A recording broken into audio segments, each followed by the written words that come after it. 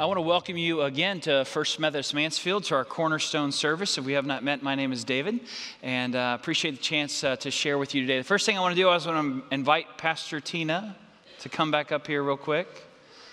As she comes up here, I want you to know that Pastor Tina finished her second master's degree yesterday. She is now a graduate.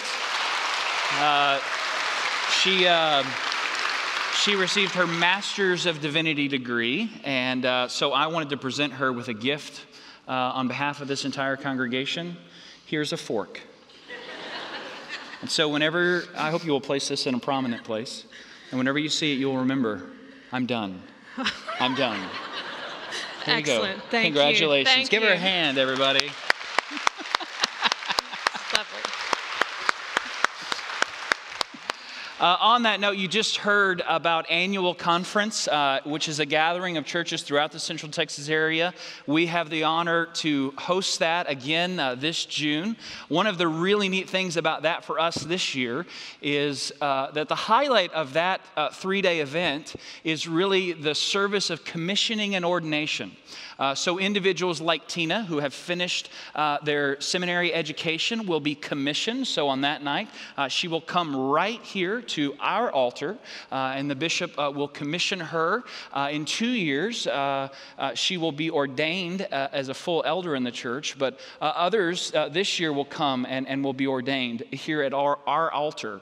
And one of the things I want you to think about, church, is you are one of the few churches in Methodism that has the real honor and privilege of knowing that people's ordination, their beginning in ministry, happens in your worship space. What a beautiful thing, a great honor for us to have, and even more so that we get to do that. That Tina gets to have that event here in our church family. You may have noticed when you came in today, things look a little bit different. We have some flowers up here, but also we have new flooring in this space. How many of you ever remodeled your home? Gone through a remodeling process, which when you started it, you thought, oh, that's going to be so much fun. And then you get into it and there's dust everywhere. We have been doing lots of work around here, new floor outside, which you saw last week, and this in here. And during the week, this has been a disaster. Like you walk in, it's like, oh my gracious, we're going to have church this weekend. So if you see any of our facility staff, as you walk around campus, will you please say thank you? Because they have worked tirelessly to make sure that weekend worship can happen in this space, to clean it up and make it ready for us. And also say thank you to trustees, those who have worked to prepare this process. The other thing I want you to know about this upgrade, there's something you can see and there's something that you can't see. We have been able to install in this place a hearing loop system, which is for those who have hearing aid devices, for you to be able to wirelessly connect and to provide a better worship experience for those who use that assistance. If you wonder, oh my gosh, is that me? You might stop by the connecting point today. Elizabeth Johnson, who is an audiologist in our church, she'll be more than happy to answer any questions about this technology. You can also go tomorrow to firstmethodistmansfield.org/hearing loop and find out more about this technology that we have. Now, before the rumor gets out, I just want you to know, one of the volunteers said that I should joke that it's really not a hearing system, that it's actually a system that will tase you if you fall asleep. But it's not, it is a hearing aid system. So Bill, do not spread that rumor that that's what it is. If you have your Bible, I'm going to encourage you to turn to Ephesians chapter 4.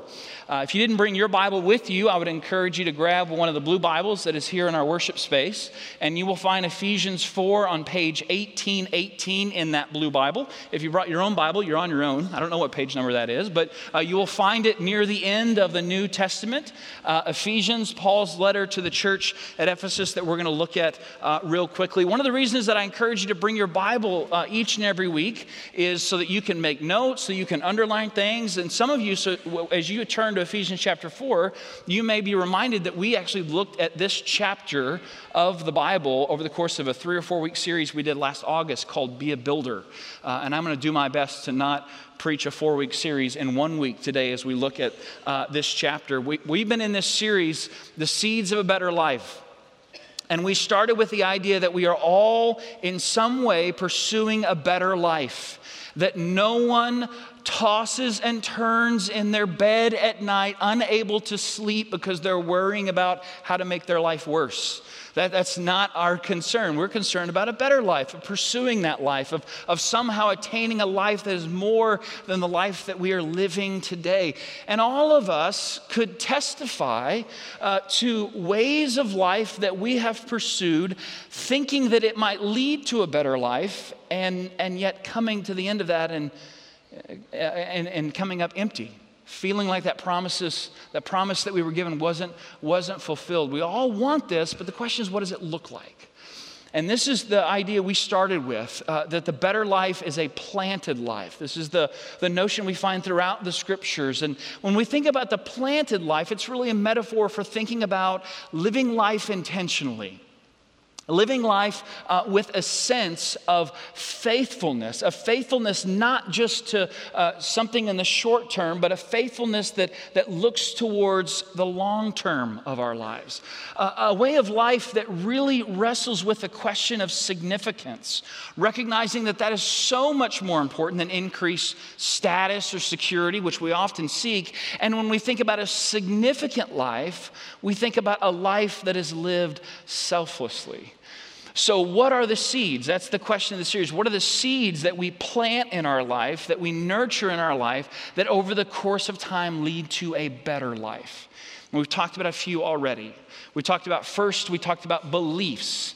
The idea that the core convictions of our life, the truths that we hold as the guiding principles of our life, that this is one of the seeds that we plant in our life. And we've talked about beliefs in a couple different ways. We started with this very simple way of thinking, that God is God, that I am not, and that I need God. That's a way of thinking about the beliefs that would guide your life, that God is God, that I am not, and I need God. But also that because you're a human being, and I'm a human being, we often drift from these core convictions to something very different. We might drift from this to the idea that God is distant and I am alone, and I just got to try to figure this out. And some of you may be even be able to think about a day in your life where you started the day here and you ended up here. You started the day feeling confident, and you started the day feeling a sense of connection. And yet by the end of the day, you just felt so isolated. You felt so frustrated. You felt so alone. And the anxiety had led you to this idea, I just got to figure this out. I'm all alone. I got to figure this out. So on top of the beliefs, we talked about practices. And that what practices do in our life is they reaffirm those things we believe to be true.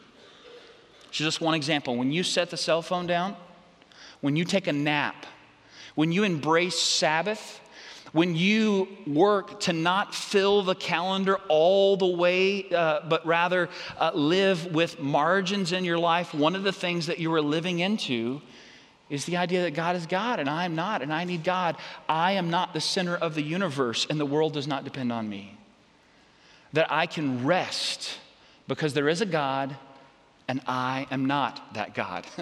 I am just a finite human being, and I can rest in the knowledge that God is with me. That's a practice that actually reaffirms one of our core beliefs in our life. And you want to hear more about that, and you missed last week, go back and listen to last week's message as we looked at several practices. So in Ephesians 4, we have Paul speaking to people who are just like you and me. These are people who are trying to figure out what it means to follow Jesus. These are some of the first people who struggled with this question, and Paul is talking to them about how they follow Jesus together. He's talking about the body of Christ, the way of thinking about the church, the people who are sharing life together in this new way of living as disciples of Jesus. And you may notice he begins the chapter by saying, as a prisoner for the Lord, I urge you to live a life worthy of the calling that you have received. And the way you do that, he says, is you live humbly. You live gently, you live patiently, you bear with one another in love. You seek to maintain unity. He goes on to talk about the different gifts that individuals in the church have. And the reason we must share those gifts with one another is so that we may grow and achieve the goal of two different goals, the goal of unity and the goal of maturity. That as we live our lives together and share life together, we would become the mature individuals, but also the mature body of believers. And so when you think about that language, think about being planted. Think about growing. Think about the way in which seeds over the time, when they are nurtured and cared for, they mature, they develop, they grow, they become something they weren't before because of the way in which they have been nurtured over the course of time. And then Paul talks about the way in which our lives are different than those who have not said yes to Jesus, who have not made a claim of following Jesus in their life. And that part of what we must do is remember that our lives are intended to be different because something has appeared in our life that has not made an appearance in others' lives. And so our task is to live according to the new self. So on top of all that, we get to verse 25. I want to read to you from 25 to 32. Paul begins by saying, therefore, and here's a little Bible reading tip. When you're reading Paul and you find the word therefore, this is when you should wake up and pay attention, okay? This is the stuff that Paul really wants you to hear. He says, therefore, each of you must put off falsehood and speak truthfully to your neighbor, for we are all members of one body. In your anger, do not sin. Do not let the sun go down while you are still angry, and do not give the devil a foothold. Anyone who has been stealing must steal no longer, but must work, doing something useful with their own hands, that they may have something to share with those in need. Verse 29, if you have your Bible, you should definitely underline this. Memorize it. Do not let any unwholesome talk come out of your mouths, but only what is helpful for building others up according to their needs, that it may benefit those who listen. You might write that on the wall. You might paint it really big in your house. No unwholesome talk, but only what is helpful, what is profitable for building one another's up. Do not grieve the Holy Spirit of God, with whom you were sealed on the day of redemption, and get rid of all bitterness, all anger, all rage, all brawling, slander, along with every form of malice. Instead, be kind and compassionate to one another, forgiving each other just as in Christ God forgave you. So we start with beliefs. These are the convictions that guide our life. We talked about drifting and the idea we need practices to reaffirm the belief. But here we have Paul speaking about the third seed that we want to talk about. And very simply, I would describe this as the seed of community. And when you think about community, I want you to notice that Paul doesn't provide here instructions for having a potluck dinner. Okay? Now that's great. I love potluck. Bring the macaroni and cheese. I'm in. I think that's awesome. But the words that Paul shares here about community are not how to have a nice small talk conversation over coffee before church, but rather they're the deeper needs that we have, the instructions that we need if we're really going to live into community in our life. We talk about that shared lives lead to changed lives. That beliefs are good and practices are good, but change actually happens in the context of relationships, in the community in which we are sharing our life with one another, where we are known and we are known by others. But here's what I want you to picture. I want you to picture two-year-olds, just cute as can be. I mean, can you picture that? Just one of those kids that you just, oh my gracious, they're so cute. And imagine putting one toy in the middle between them. And how quickly they would transform from cute and wonderful and beautiful expressions of humanity to something much less than that, right? I mean, one of the first things that we struggled with in our lives was this whole idea of sharing. It's hard. It's difficult. When we are forced to share, it's that moment that we really begin to struggle and fight. And because community involves sharing, because community often involves coming head to head with one another, community is also the place where we find ourselves tempted to say, I didn't sign up for this. This is too hard. I don't want to do this anymore, and withdrawing from one another. And when we do, we completely undermine any progress we make in this journey towards a better life. It's like running into a brick wall. When we say, I like seed 1 and I'm okay with seed 2, but I really don't want to share my life with others because I don't want to face the struggle and the difficulty that it is to share my life with another human being. We undermine our own growth when we say no to community. Let me give you one example of that. I got to go a few weeks ago to a banquet I try to attend each and every year, sponsored by the Mansfield Education Foundation, the top 50 banquet for Mansfield High School's students. The students in the high schools in Mansfield. That's the better way to say it. The students in the high schools in Mansfield. So this is the top 50. This is not the top 10% of all of our high schools. I think we have 17, however many kids we have. This is the top 50. These are the super, super smart kids that we are producing in our district. These are the people who, if you were to walk into the room, you're thinking, I just hope I'm as smart as these kids, because they're geniuses that we get to honor and celebrate, that the Education Foundation seeks to honor for the work that they've done in high school and as they move into the next chapter of their life. And what they let each and every student do is pick a teacher that they want to honor and celebrate because of the influence that they have had on their life. And so each and every student is brought forward, and we get to hear about where they're going to school and how smart they are. And then we get to hear about that teacher. And in the words of the student, we get to hear why they have selected this teacher to honor and celebrate for the difference that they made in their life.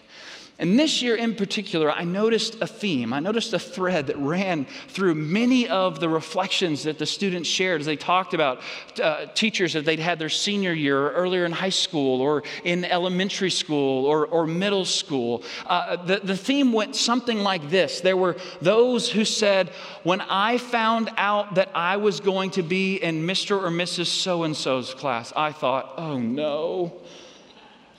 That this teacher was the one that they'd heard, she is really hard. He is really, really difficult. They said things like, in that first 6 weeks, I just thought, save me, Lord, save me. This is so hard. They talked about their subjects and how they were so particular in the way that they wanted us to do our work. They pushed us. They made us struggle. They weren't okay with just satisfactory work. They were the ones who really just annoyed us with their attention to detail. No one celebrated the teacher that let them slide by. No one celebrated the teacher who every day when they came into class, they said, movie day. No one celebrated those teachers, which, by the way, many of the teachers were members of our church family. Those who were honored this year and those who are honored each and every year because of the great work that they do. They honored those who said to them, this is good, but you can do better. This is pretty good work, but you're capable of more. The ones who made life hard on them, and in doing so, helped them to discover a potential in themselves they didn't know was there. The best of the best, that's who they pointed to and said, this is the person I want to say thank you to. This is the person who really made a difference in my life. Now, some of you are teachers, and so you know there's a flip side to this story, right? You know that there is a way of challenging students that leads some to respond and leads some to say, you know what, I just want to slide by. I just want to turn in satisfactory work. B+ is just great with me. I remember taking a class with one of my friends who was about to graduate in college. It was his last semester. And when we got there the first day, he said, man, I'm here. D for diploma, man. D for diploma. That's all I need. I just need a D for diploma. There are those who live on the path of least resistance. And some of you are thinking, if that had been the banquet, I would have been invited to that one, right? The path of least resistance. And here's what we also know. We know that marriages often die on the path of least resistance, that friendships often die on the path of least resistance, that communities really begin to shrivel and they become something much less than they could be on the path of least resistance. For anyone who offers counseling and support for couples who are going through difficulties, one of the things that you will hear them say over and over again that may surprise you is at the very end how unwilling people are to fight for their marriage, because they've chosen the path of least resistance. And growth and the better life, the pursuit of that, it often dies. It often dies right here, where we just say, no, I just want this much. I just want to kind of slide by. I want to follow this path, rather than saying, no, I really want to struggle, because I recognize that struggle will help me to be a better person and will help me to be a better disciple of Jesus. So here's what I want to do. I want to share with you today 3 thoughts on community. And what I want to encourage you to do is this. I want you to think about who you are sharing your life with. And maybe you would imagine it this way. It's 3 a.m. and you have an emergency. Who are the first 3 people you call? And then who are the next 3 people you call? Who are those that you reach out to because you are sharing life with them and they are sharing their life with you? And as we look at these 3 ideas, I would encourage you to think and perhaps even talk with those people about how well you are living in community with one another, how well you are sharing your life with one another. So here's the first idea, that real community involves a commitment to honesty. Paul says, put off falsehood. Translation, stop pretending. And here's one of the things that is a threat to each and every one of us, that we live in a world that gives us lots of options to pretend with one another. You can experience a bite-sized piece of connection through social media, but it's not the real thing. For many of us, it's just a way to continue to share the mask that we want the world to see. And it sort of satisfies just the beginning of an appetite, but it doesn't really provide for us the depth of community that really does lead to life change. I am one who loves technology. Anyone who knows me will say that. And yet I will be the first to say that one of my concerns is that for young people today, we are teaching them a way of community that really is false community. It's a shadow of what community is really meant to be. Because real community is a place where we are honest, where we are vulnerable, where we take the mask off. And we talk about what's really going on in our life. The second idea is that in real community, conflict is embraced as an opportunity to grow. Now, if you're one of those people who's a little bit excited right now because you run towards the conflict, calm down, okay? Because the person next to you is a little nervous right now because they're thinking, please don't encourage him or her. What do we mean by the idea that conflict is embraced as an opportunity to grow? It's a way of seeing conflict not as what happens when things go wrong, but what happens when people share life together. So it's your first year of marriage. We're fighting. Oh my gosh, I picked the wrong person. No, you married a human being. It's what they do. Gary Thomas, in his book, Sacred Marriage, talks about that marriage is really a full-length mirror. It's a full-length mirror that God gives to you with the note attached that says, here's to seeing what you're really like. Some of you will get that on the way home. That's what your spouse does for you. And hear this very carefully. Most of us don't like what we see. And when we find ourselves not liking what we see, what we all tend to do is to blame the other person for pointing it out to us, rather than recognizing, you know what, this is a place for me to grow. This is a place for me to grow. Conflict should be seen as an opportunity to grow. And one of the ways that we make that possible is when we live according to that verse that you just heard read, in your anger do not sin. That conflict, you buffer it, you surround it with grace.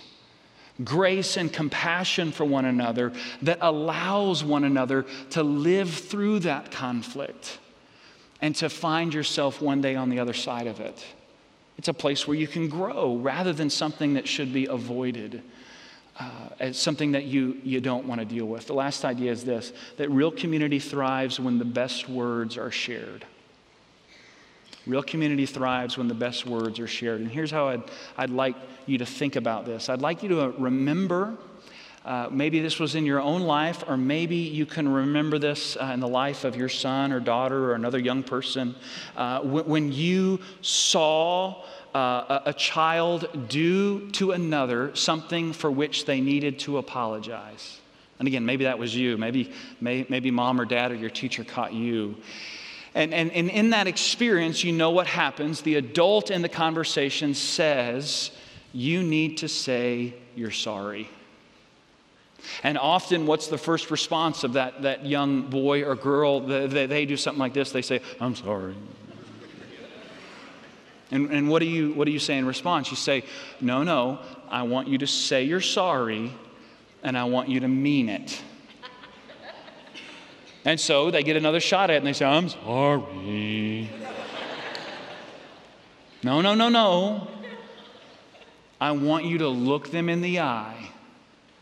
I want you to look your sister in the eye. I want you to look your brother in the eye. I want you to look your mom in the eye. I want you to look your dad in the eye. And I want you to say, you're sorry. And I want you to mean it. And in real community, we say, I'm sorry, and we mean it. We say, I love you, and we mean it. We say, I forgive you, and we mean it. We come to a day like today, and we don't just say, thanks, Mom. You're awesome. Gold star. We say the words that are harder for some of us to say.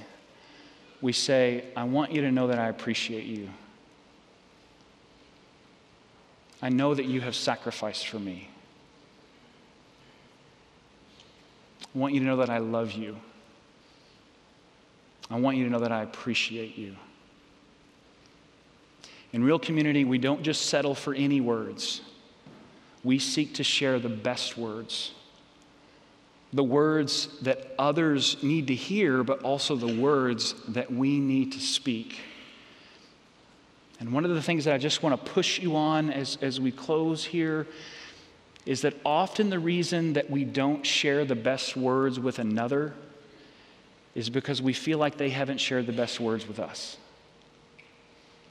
And so we sort of hold them hostage. And we say, well, I'm not going to give them to you if you won't give them to me. And so we don't say what we really should say.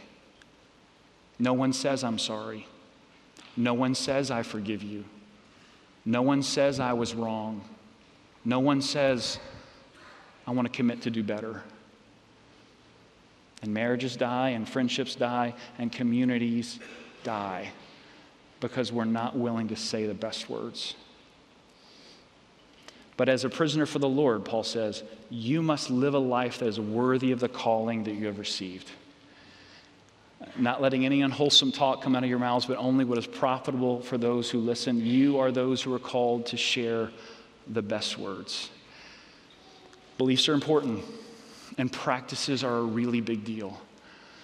But it's community. It's sharing life with one another. It's those spaces, those relationships where we are known and we know others, where real transformation often occurs. And if you found yourself over and over again coming just a little bit short of where you want to be, think about this area of your life. Think about community. Think about the people that you were sharing a life with and what you might do to live more fully into these relationships in which God invites you to find and experience real growth. Let's pray together.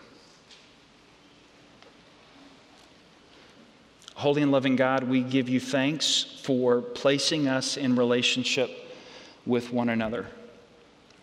And as we give you thanks, Lord, we also confess that that is often very hard for us. That we are tempted at times to choose the path of least resistance, to walk away from, to isolate ourselves from those things that we see as difficult. Help us, Lord, to avoid that temptation. Help us, Lord, instead to press into that a little bit.